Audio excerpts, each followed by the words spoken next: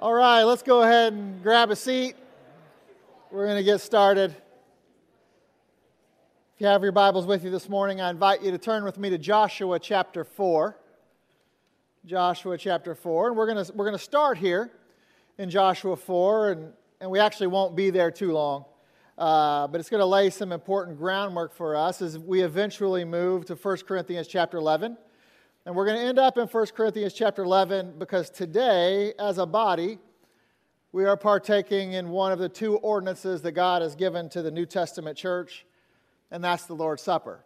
So we're taking a week to focus on this. We'll be back in our study of the book of 2 Corinthians next Sunday, so be sure and come back for that as we start into chapter 3. And I think, if anything, it's a great time to take a short break based upon what we've learned and heard these last two Sundays out of 2 Corinthians chapter 2. So it seems like a perfect time to talk about the Lord's Supper. But like I said, we're going to start in Joshua because I want to take you to the Lord's Supper through a memorial service that we see in this Old Testament book. And I think it's important because the Lord's Supper stands in line with other memorials that we find in the Bible. The obvious Old Testament memorial that is connected to the New Testament Lord's Supper is the Passover. We've talked about that before. But in Exodus chapter 12, verse 14, it says, "And this day," speaking of Passover, "shall be unto you for a memorial.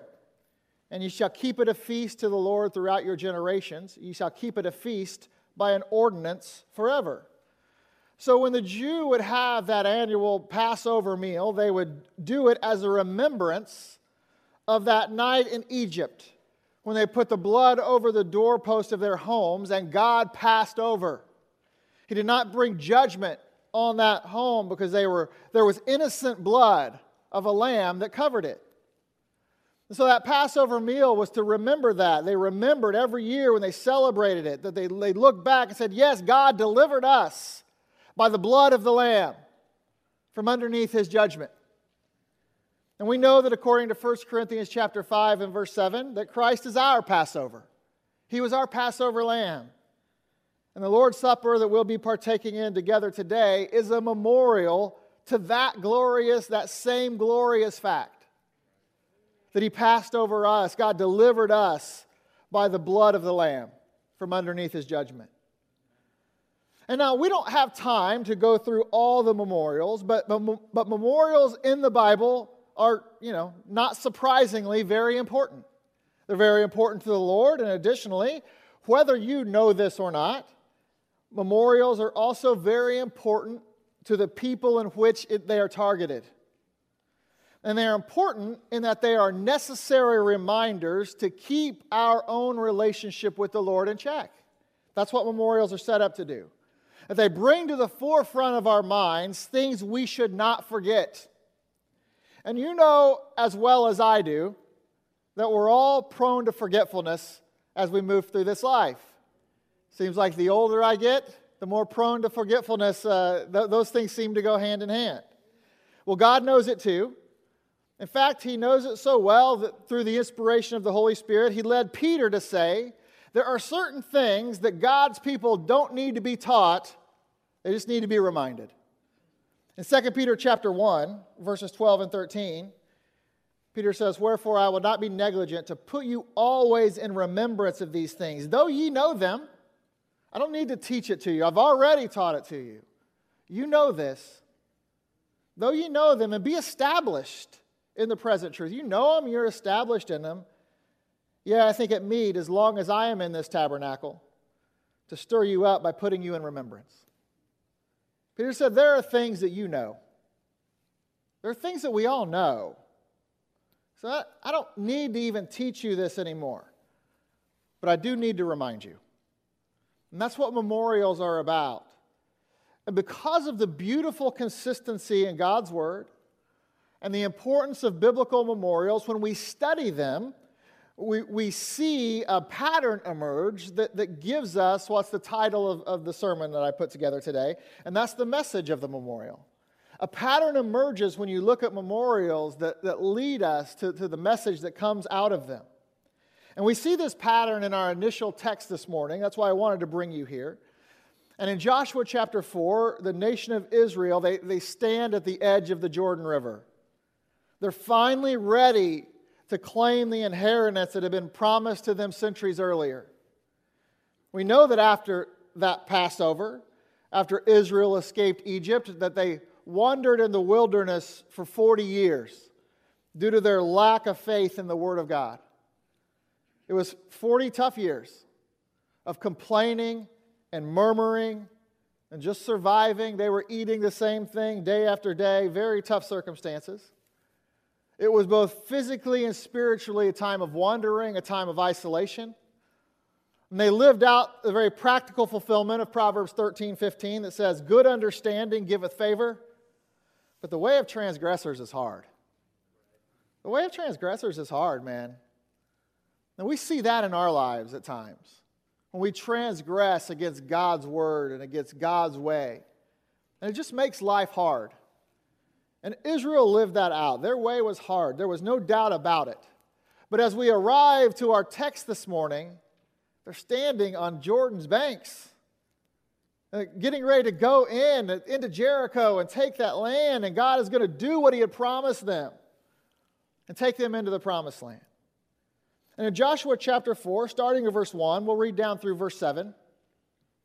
The Bible says, "And it came to pass, when all the people were clean passed over Jordan, and the Lord spake unto Joshua, saying, Take you 12 men out of the people, out of every man a tribe, and command ye them, saying, Take you hence out of the midst of Jordan, out of the place where the priest's feet stood firm, 12 stones. And shall carry them over with you, and leave them in the lodging place where we shall lodge this night." That's at Gilgal. It's a few miles away, actually. It says, "And Joshua called the 12 men whom he had prepared of the children of Israel out of every tribe a man. Joshua said unto them, Pass over before the ark of the Lord your God into the midst of Jordan, and take ye up every man of you a stone upon his shoulder, according to the number of tribes of the children of Israel. And this may be a sign among you, that when your children ask their fathers in time to come, saying, What mean ye by these stones? And ye shall answer them, that the waters of Jordan were cut off before the ark of the covenant of the Lord. When it passed over Jordan, the waters of Jordan were cut off, and these stones shall be a memorial unto the children of Israel forever." So let's go to the Lord in prayer, and then we'll get into our study. Lord, we love you. We're so thankful for your word. We're so thankful for the time we have in it together. We're so thankful for what we come to do today, to memorialize your sacrifice for us. Lord, I pray that we do that in a way that's honoring to you. I pray that what's said today is true to your word. I pray that, Lord, we look at our lives and see where we fall short, and Lord, that we get that right. Lord, I pray for this body, that this just brings us together even more as it's intended to do, a unifying element of the church. And so, Lord, I just pray for that today. As we commit all this to you this time, our time together, Lord, we ask you to bless it. In Jesus' name, amen. So I told you just a second ago, I want to take you to the Lord's Supper through this memorial in Joshua. And so, you know, they're getting ready actually in chapter 3 they go in, and this is sort of the recounting, and they cross the Jordan. And so God does this miraculous thing. He did the same thing he did at the Red Sea. And he parts the waters for them to go on through. And he tells them to go back and grab stones for a memorial. And like I said, this memorial lays out the pattern that we see in other memorials. And I'm going to take you to the Lord's Supper through it. But before we get into the details of how it all relates to the Lord's Supper, I want to show you the pattern. And with respect to the pattern, the first thing we see is that memorials require preparation. Memorials require preparation. Look back at Joshua chapter 4 and verse 4 again. It says, "And Joshua called the 12 men whom he had prepared of the children of Israel out of every tribe of man." So he calls 12 men, and he had prepared these men to take the stones. These were men that were getting ready to partake in the memorial. And the Bible says they had to be prepared. And that preparation process included the following the very specific command that Joshua laid out in verse 3. It was going back to where the priest stood firm in the Jordan River. And so that's how they crossed over. Instead of having, Moses, when it was the Red Sea, he had Moses with the ark. Well, here at Jordan, he had the priests go and stand. And when they put their feet in the water, you can see this in chapter 3, the water spread. And he says, go back very specifically to where those men, those priests, where their feet stood. And you need to pick up some rocks that are there. And those priests stood firm. And so that was the command that they had to follow. But that's what I want you to get. I don't want you to get into the details so much. They don't matter as much for our purposes today. What matters is that their preparation included following a command. And that's the first piece of the pattern. I told you, we're going to move through Joshua pretty quick. So that's number one. Memorials require preparation. But then second, we see that memorials have a purpose. This comes as no surprise. But the purpose here is described in verses 6 and 7, and is to remind themselves and the generation to come of all the amazing things that the Lord did for them. Look at verse 6.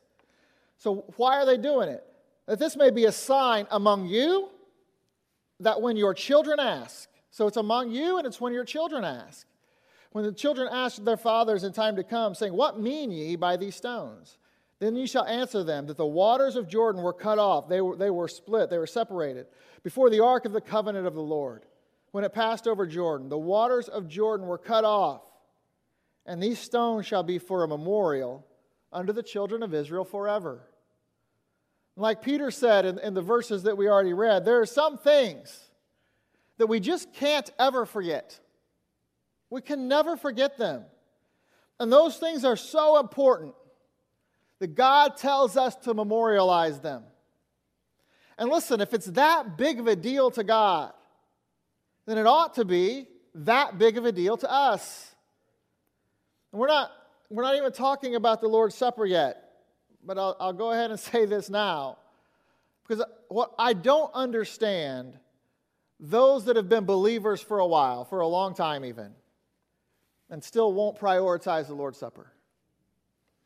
Because at best, that shows a lack of spiritual maturity and a lack of understanding of God's Word. Or at worst, it shows a willful disregard for God's desires in your life. And neither one of those are great, I have to be honest with you. But I also understand there are new believers. There are people that don't understand. They don't know what they don't know. And if you don't know, that's okay. That's okay, but learn today. Learn today. I'm going to try to show you the importance today. And learn it today. Come away from this service with an appreciation and an understanding of the importance of the Lord's Supper. God gives the church two ordinances. They're vitally important to the health and life of the church. So learn the purpose of the memorials, and it's to keep in our hearts and minds what God has done. And then third, the last piece of the pattern is that memorials include a proclamation. You see, there is something that the memorial proclaims to the world. And in our story in Joshua chapter 4, we see that proclamation down at the end of the chapter. Look at verse 21. He's kind of recounting this again. And he spake unto the children of Israel, saying, when your children shall ask their fathers in time to come, saying, what mean these stones? Then ye shall let your children know, saying, Israel came over this Jordan on dry land. For the Lord your God dried up the waters of Jordan from before you until you were passed over, as the Lord your God did to the Red Sea, which he dried up from before us until we were gone over. And look at verse 24. That all the people of the earth might know the hand of the Lord, that it is mighty, that ye might fear the Lord your God forever. So this memorial proclaimed, that's what the phrase, that all the people of the earth might know. It proclaimed that the Lord is mighty and that he is to be feared.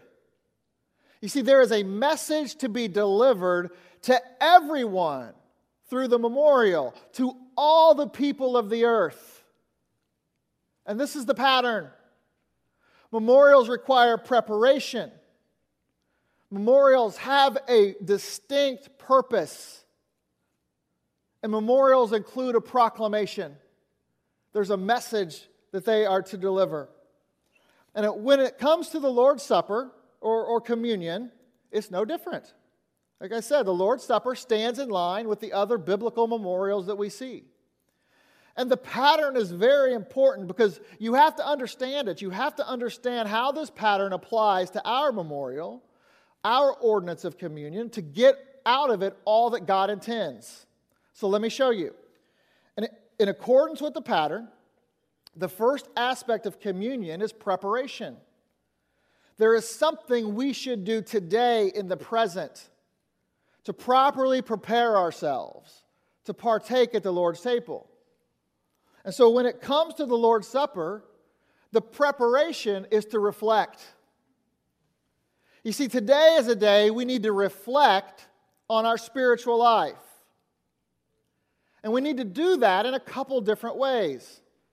First of all, we need to reflect on our sin. Speaking about the Lord's Supper, Paul says this in 1 Corinthians chapter 11, verses 27 and 28. It says, "Wherefore whosoever shall eat this bread and drink this cup of the Lord unworthily shall be guilty of the body and blood of the Lord. But let a man examine himself, and so let him eat of that bread and drink of that cup." You see, the Bible is clear that the Lord's Supper is not to be taken casually or carelessly. That's why every single person in this room, including myself, before we take the bread or the cup, we need to seriously ask the question, do we realize what's happening here? Do we understand what's going on? Have we prepared ourselves properly by reflecting on our own sin? Have we examined ourselves? Because I want to point out that in accordance with the pattern, this preparation, this examination is a command. And so there's nothing casual about that. There's nothing casual about a command. This is not another Christian routine that we go through so we can check off a box.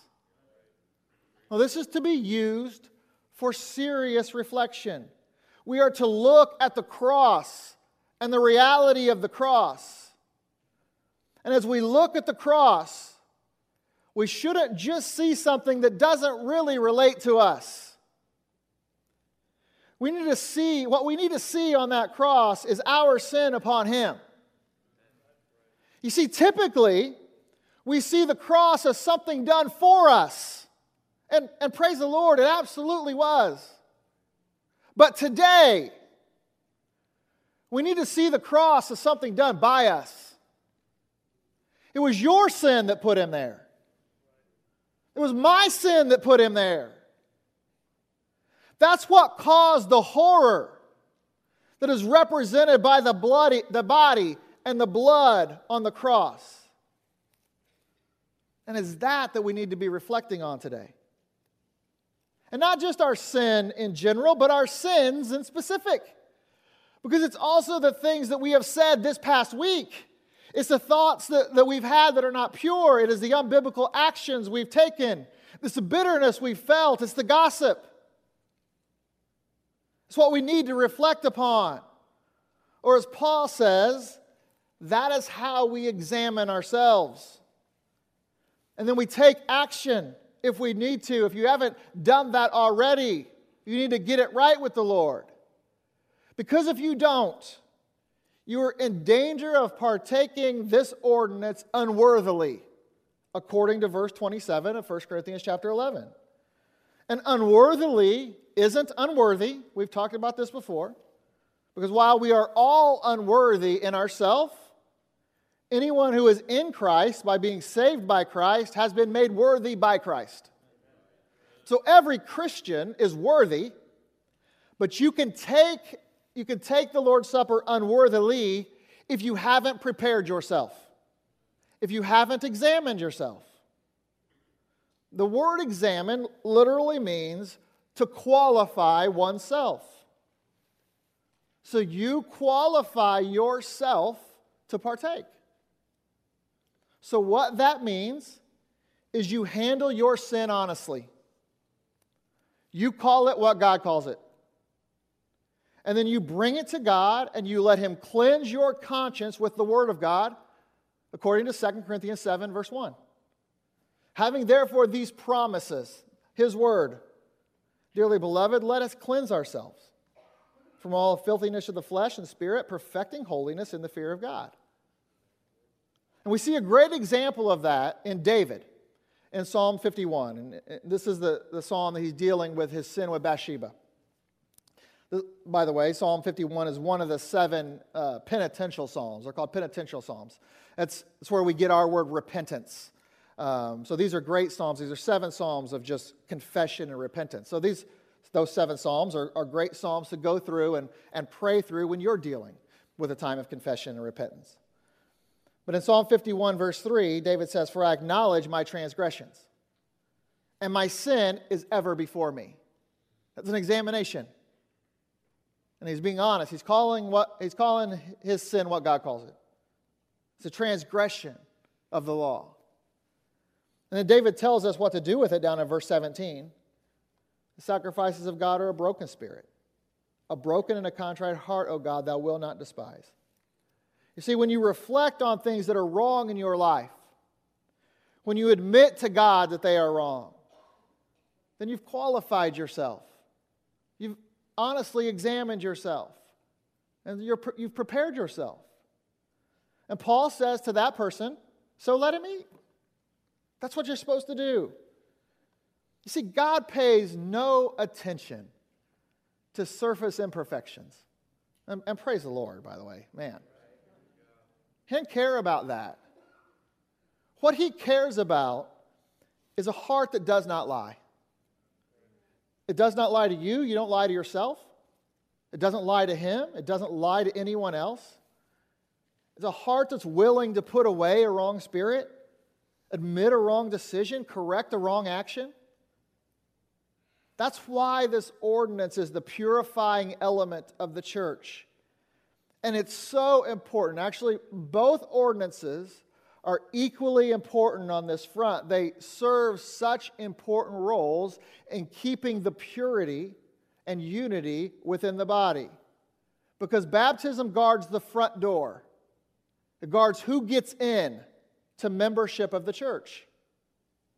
And the Lord's Supper protects the ongoing membership. After you're in, the Lord's Supper protects the ongoing membership. Because members shouldn't be able to harbor private sins or sins against each other for very long. That's why we do it 3 or 4 times a year. There's no specific command to how often to do it in the Bible. But we do it on a regular basis. We do it 3 or 4 times a year so that you can't go more than 3 or 4 months without dealing with the sin in your life or with the sin against others. So in that way, if we all do our part, if we view this ordinance the way God views it and do what we're supposed to do, and we prepare ourselves properly, the Lord's Supper will protect the unity of this church. And listen, unity, especially amongst Christians, is something that seems to be in short supply today. I mean, what we see in our environment is polarization of people. And so, I think Jeff mentioned this last week. If you were conservative, now you're more conservative. If you were liberal, now you're more liberal. Because what we see and listen, it's just the devil's plan, and he's just sitting back and laughing. He is enjoying every second of it as he sees the church just chew its people apart. And so we just see that this polarization, and to think that we as the church are immune is foolish. We're not immune. And we see it more and more every day. It doesn't matter the issue. I mean, masks are just the current one. And it doesn't matter the issue. But man, shame on us if we allow the devil to do what he is intending to do. This ordinance should keep it from happening. It should protect the unity of this body. This is the answer. And it should allow us to work together in unity for the common mission that we have in Christ. I mean, that's what it's about.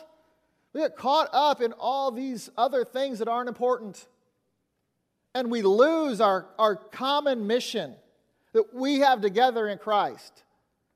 And so when we're so focused on the stuff out there, you know what we don't do? The mission. And that's what Paul's talking about in the previous chapter, in 1 Corinthians chapter 10, verses 16 and 17. He said, the cup of blessing which we bless, is it not the communion of the blood of Christ? The bread which we break, is it not the communion of the body of Christ? For we being many are one bread and one body, for we are all partakers of that one bread. And the picture being painted here is a body gathered together, sharing in the bread of life together, sharing their identity in Christ with each other and their commitment to one another. And now to carry out this picture, many cultures around the world, other denominations here will share from one loaf of bread and one common cup when doing communion, as an expression of unity. I think Craig told me when 640 was around, maybe they did that, like they had a loaf of bread and you tore off a chunk and dipped it in the one thing of grape juice. We ain't doing that. Don't worry, COVID or not, man. I'll need you up in my business that way. That's for sure. But listen, we are a body. We are a family. And so we should be unified.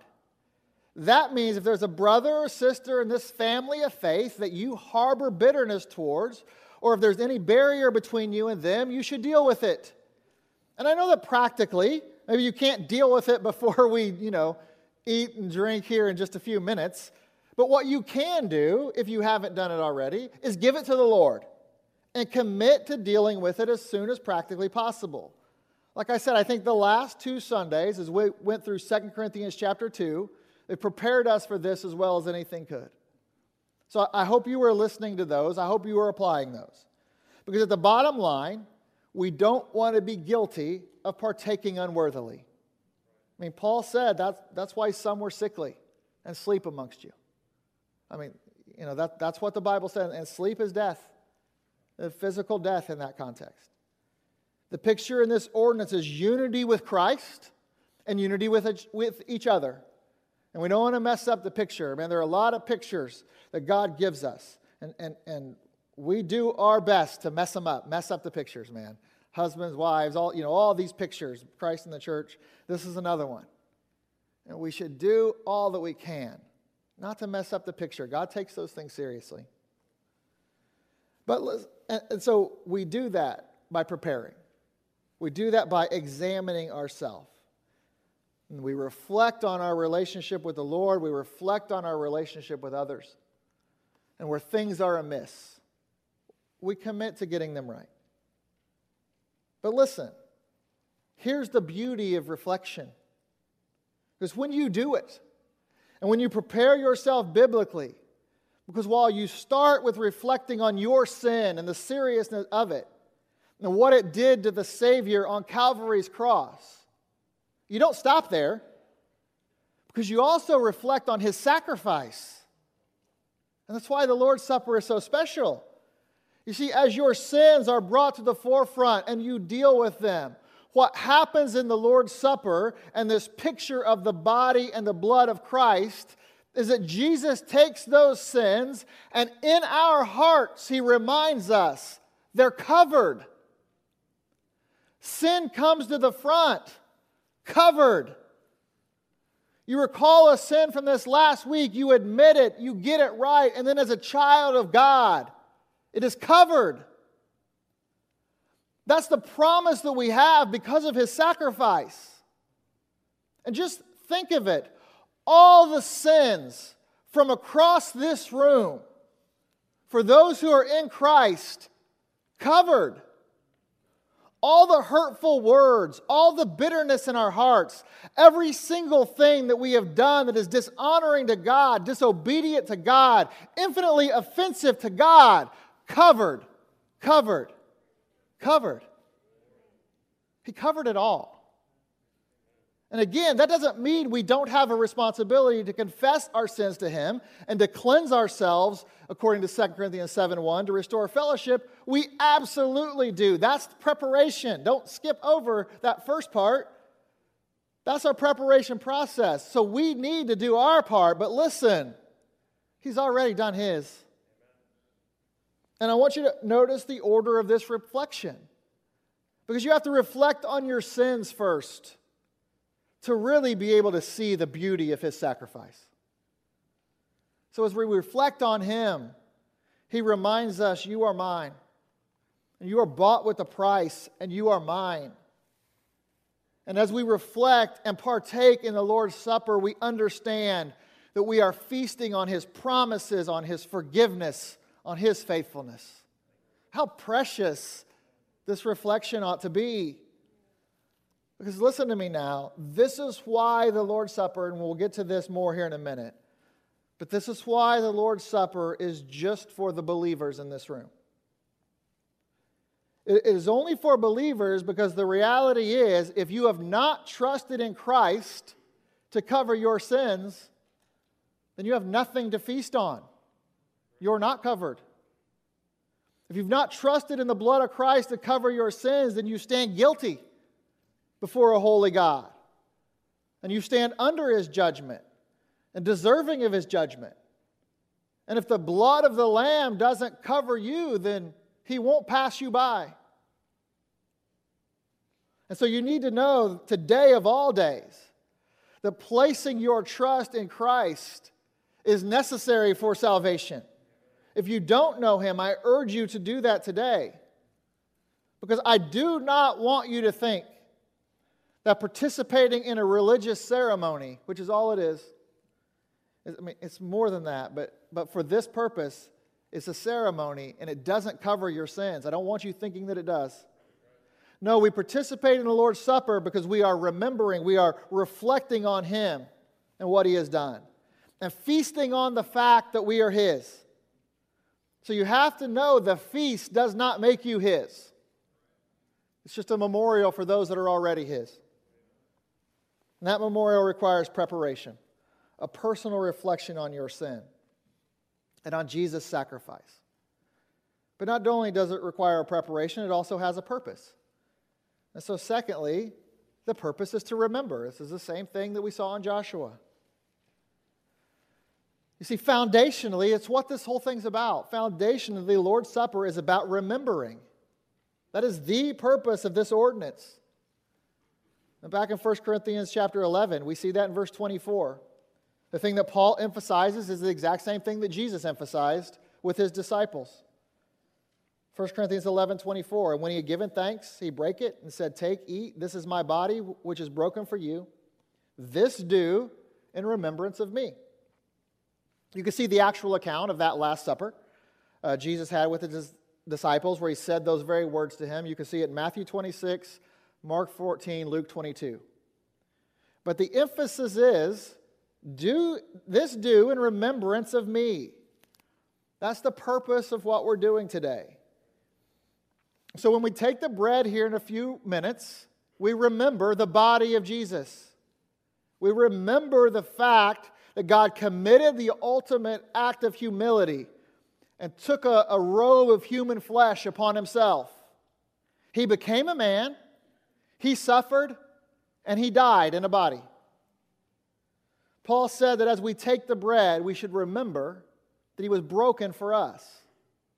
And when he says that, he's not talking about Jesus' bones during the crucifixion, because no bones of His were broken. John 19, verse 33 and 36 says, "But when they came to Jesus and saw that He was dead already, they brake not His legs." Verse 36, "For these things were done that the Scripture should be fulfilled. A bone of Him shall not be broken." So Jesus' bones weren't broken. But do you know what was? His will. In His selflessness, He allowed His own will to be broken and conform to His Father's will. Matthew 26:39, He went a little further and fell on His face and prayed, saying, "O my Father, if it be possible, let this cup pass from me. Nevertheless, not as I will, but as Thou wilt." The Bible says that Jesus fell on his face. He put himself in a position of humility before the Lord. That's the selflessness we need to remember. And in the picture, Jesus' bones weren't broken on the cross, but the bread is broken so that we can all partake in him together. Because he broke his will for you and for me. That's a selflessness that we need to remember. It's a selflessness that we need to emulate. You know, too many times we come to God with our list of wants and our list of desires, and we do not break our will before him, accepting what he has for us. We come expecting instead of accepting, and we expect him to meet our demands instead of just understanding who he is and who we are. So we remember the body of Jesus, but we also remember the blood of Jesus. And when you take the cup, remember that his blood was shed on the cross for you and for me. And once you accept that blood sacrifice for your sins, you know that his blood is rinsed over your hearts to cleanse you from the guilt before Almighty God. But not only that, it now gives you access to him. It inaugurates a new covenant, or as Luke puts it in Luke 22, and also Paul in this text, a new testament with the Lord. And listen, this aspect is so important because the Lord's Supper is not about channeling. It's not about imagining. It's not about dreaming. It's not even about meditating. It is about fixing your thoughts on a focused point in history, on a real body that was given, on a real body that was beaten, that was scourged, that was spit upon, that was nailed to a cross, and real blood that flowed from that body on that cross. We fix our thoughts on that reality. We remember. And as I said, this aspect is so important because it sets the proper stage for authentic worship of God. And I say that because true biblical worship is not about us. It's not about how you feel. It's not about the blessings you receive. I mean, true biblical worship is about him. He's worthy to receive it. It's about the glory that he can then get from us. You see, we're never called to remember ourselves. We're called to obey that we might remember him. You need to look back and remember when his blood was shed to bear the wrath of God against sin. When his body was given as a sacrifice on your behalf. His body was given for us. We need to fix our thoughts on that. Fix our thoughts on the cross this morning. We need to remember a real crucifixion and a real body and a real bloodshed. That's how you remember. That's what you remember. And you remember the sacrifice that it is. But there's one more thing.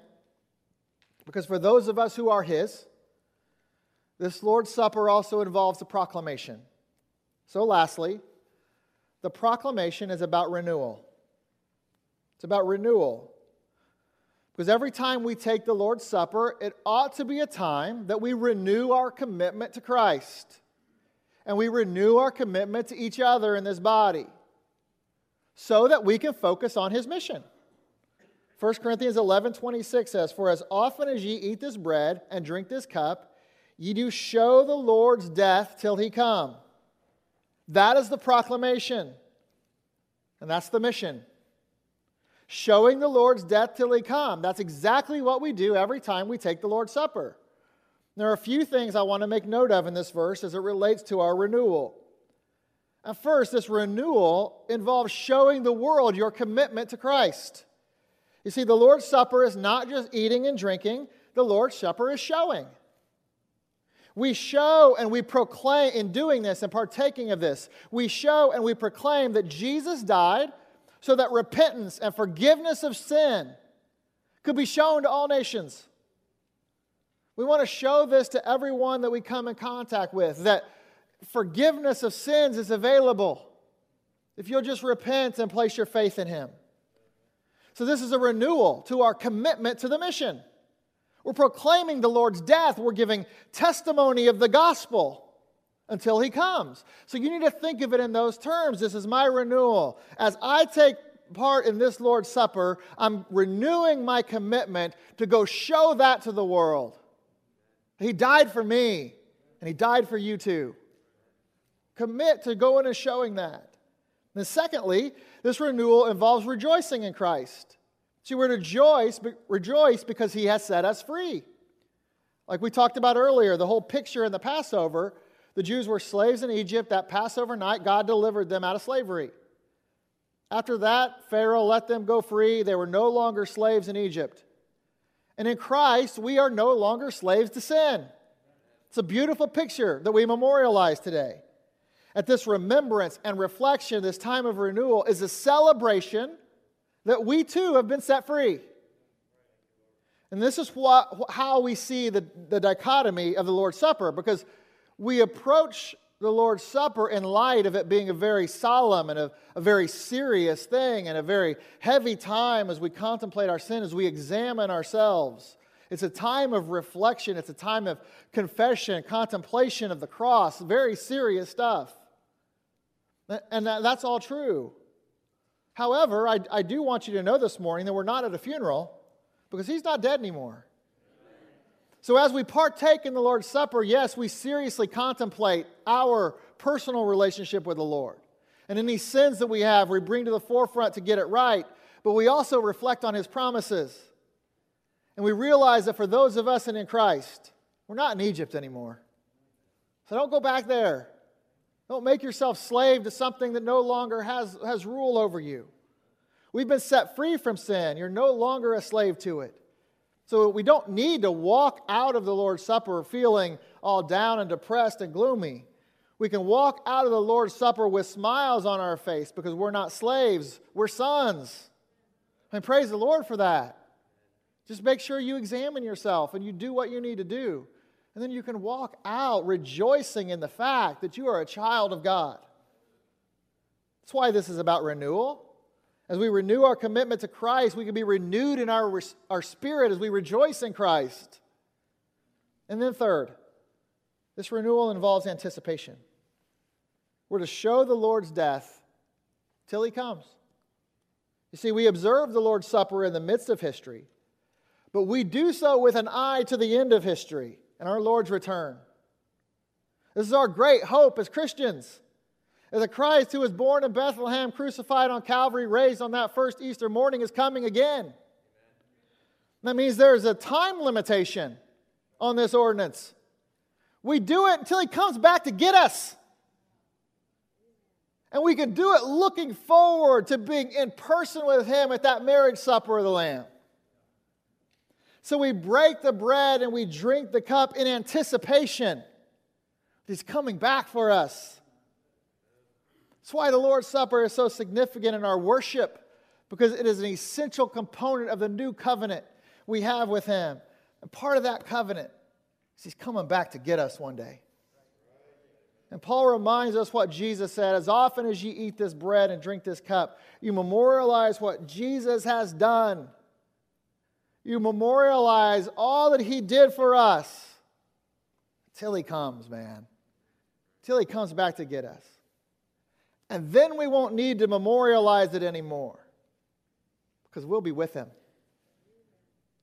Now, as we transition to actually partaking in this ordinance, I want to make it personal because this ordinance of the church, it provides us, like I said, it's the purifying element, and it provides us great opportunity for victory in the Christian life and walk. Because as Paul said in 1 Corinthians 11:28, it's a time to look within. It's a time to examine our consecration. Examine yourself for unrepentant sin and confess it. For any problem with another brother or sister, resolve to get it right. Look within yourself and give God what he deserves with your life. So let me give you some instructions before we observe this ordinance, because we're a New Testament church. We try to stick as close as we can to the Scriptures. That way you can receive the Lord's Supper just like the earth's earliest Christians did. So some churches practice what is called closed communion. Their observance of the Lord's Supper is limited to those who are actually members at that church. We practice what we call close communion. What that means is that every person here who is a member of a church somewhere and is in good standing with that church is eligible to partake with us today. So everyone in here, both adults and children, what that means is first, you saw that you were a sinner. You decided to trust Jesus for eternal life. And so you prayed and asked God to save you. Second, you were scripturally baptized after you got saved by immersion. And third, you're old enough to understand enough to examine yourself in the faith. If you meet those three requirements, then you're welcome to partake in this communion with us. And now let me say, I've had folks ask me the question about that second requirement with respect to baptism. Does someone really need to be baptized to take part? Isn't being saved enough? And I mention that now because it's a valid question. And at the end of the day, this is truly a matter of conscience between you and the Lord, so I want to make that clear. But I include it, and it's been included in Baptistic polity for many, many years because of what baptism is and because of what baptism represents. And what it is the first act of obedience. So if someone, particularly a young child that is saved but hasn't been baptized yet, therefore not taken part in that first act of obedience, and that's okay because kids understand at their own time and their own growth process. But if they haven't got to that point, where they understand the importance of that act of obedience, I think it's at least questionable whether they're able to meet the third requirement, which is to be able to examine themselves in the faith. And then beyond that, it's included because of what baptism pictures. And water baptism pictures our entrance into the body of Christ through the spiritual baptism of the Holy Ghost. That's all made clear in 1 Corinthians chapter 12. That's a different message. But at your spiritual baptism, you are made part of the body of Christ, even if you don't feel it, because that's what the Bible says. Galatians chapter 3, verses 26 and 27 says, "For ye are all the children of God by faith in Christ Jesus. For as many of you as been baptized into Christ have put on Christ." And again, that should bring to life for you the importance of water baptism as part of the requirements for the Lord's Supper. Because in the same way, the spiritual baptism gets you into the body of Christ, water baptism gets you into the local assembly. So to have spirit baptism without water baptism is a failure to picture to the local body your position in the ideal universal body. And so that's what makes it on my requirement list. But listen, this is not something that you're going to pull from Scripture. It's tradition and pictures and those sorts of things. So with you have your own, if you're saved, you have the Holy Spirit inside you, and you have your own conscience before the Lord. So make your own decision before the Lord. If you can honestly examine yourself, make your own decision with respect to partaking of the Lord's Supper. I will say, though, if you don't meet those requirements, if you've not been saved, then this ordinance isn't for you. And I tried to describe that for you earlier. And if you take it anyway, nothing will happen. But that's the point. Nothing will happen. Because it doesn't have the significance for you that's intended. But if you're saved, then this is the ordinance Jesus uses to get us to remember and to reflect and to renew the fact that we are feeding on Him. Wayne, would you have you and the praise team come on back up? We're gonna get ready to partake in this together in just a second. But again, this gives us a time to reflect and renew on the fact that we're feeding on Him. That we need to live our life in His sufficiency, that we are alive by His life. Because in order to be saved, we had to accept Him, we had to receive Him into our heart. Romans 6:23, "For the wages of sin is death, but the gift of God is eternal life through Jesus Christ our Lord." And being born again is a matter of an exchange of life. Christ was the substitutionary atonement for you. And that's just a fancy term that means He died. It means He died in your place. You were guilty and He took that guilt for you. But to be born again, you have to accept His substitution. It is a matter of applying the free offer of God by faith. And as we perform this ordinance, we remember that. We remember all that God has done for us. And I trust that you already prepared yourself, and if not, you're getting ready to prepare yourself. But that last point, I want you to consider how this is your opportunity to show it, to show and to proclaim. Because as we come to the Lord's table, you get to do that proudly and boldly. That it's your love for Him and how much you love Him because all He has done for you. That's how you show the Lord's death, as it says in verse 26. And so we're going to do that as a family together. You have some disposable cups that you'll find in the pew right in front of you. So there should be plenty. We also have some guys that are going to pass some out, maybe out in the balcony or down here. So you guys can go ahead and do that. Start passing those out. Yeah, the praise team can grab theirs.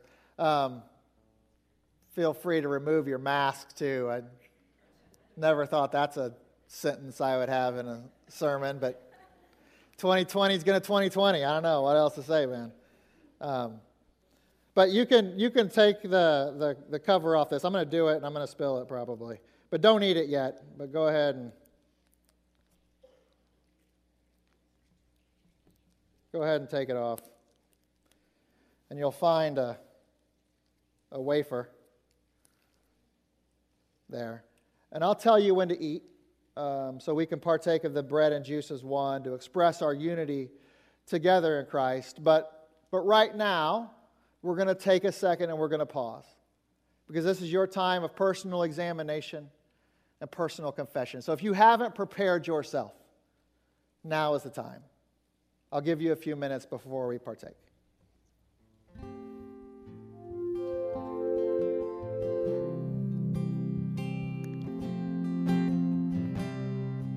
Christ, the bread of life, broken for us, not on the cross, but broken as He conformed to His will, conformed to His Father's will, and broken as we observe this ordinance as a church together. 1 Corinthians 11:24 says, and when He had given thanks, He brake it. He said, take, eat, this is my body, which is broken for you. This do in remembrance of me. Now with the broken bread in our hands, let us take and eat.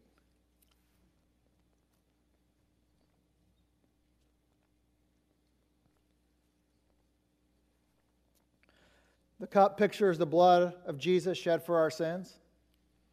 Revelation 1:5 says, and from Jesus Christ, who is the faithful witness and the first begotten of the dead and the prince of the kings of the earth, unto Him that loved us and washed us from our sins in His own blood. So if you already know the spiritual reality of the cleansing of your sins, you can now picture it physically by drinking this cup. Luke 22:20 says, likewise also Jesus took the cup after supper, saying, this cup is the New Testament in my blood, which is shed for you. So through the cup, through the shedding of Jesus' blood, a new covenant was established where we can have a personal relationship with God. And it's a relationship that's available to all because He shed His blood for all. 1 Corinthians 11:25, and after the same manner also He took the cup when He had supped, saying, this cup is the New Testament in my blood. This do as oft as ye drink it in remembrance of me. Now with this cup in our hands, drink ye all of it.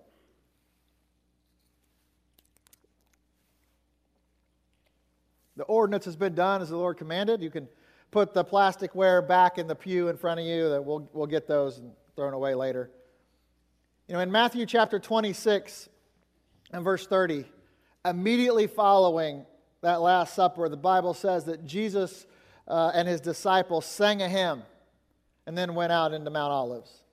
And so there's no better way than today, there's no better day than today, and there's no better way to close than with one last song. We do it every week, every Sunday, but there's no better Sunday to do it than today. And as we close, I just have to say, if you do not know Jesus Christ as your personal Savior, if you've never made Him the Lord of your life, I urge you to consider doing that today. All you have to do is pray and ask Him to become the Lord of your life. If you have questions about that, man, come see us afterwards. We'd love to talk to you about that. But for now, let's all stand. Let's worship the Lord together one last time.